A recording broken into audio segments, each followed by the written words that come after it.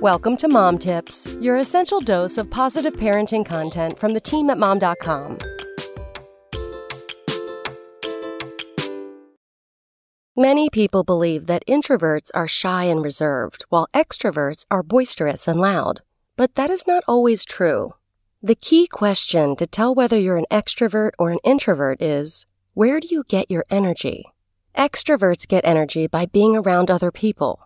When they feel burnt out or emotionally drained, they're the ones planning a girls' night out or asking a few friends over for a movie.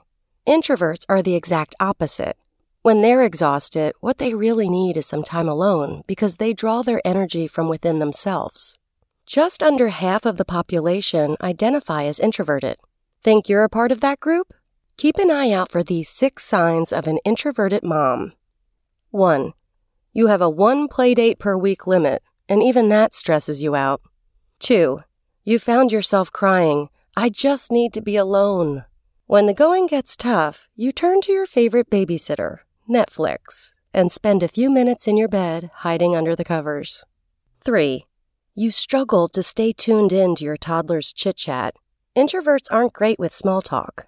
If we are going to participate in a conversation, we prefer it to be deep and meaningful. So introverted moms probably find their toddler's constant chatter to be especially draining. 4. You ignore or avoid phone calls. 5. When you make plans with friends, you find yourself looking for a reason to cancel at the last minute. Let's face it, if you have childcare, some time alone with your favorite book sounds pretty great. 6. You feel like your brain never stops. Introverts have an incredibly active inner life.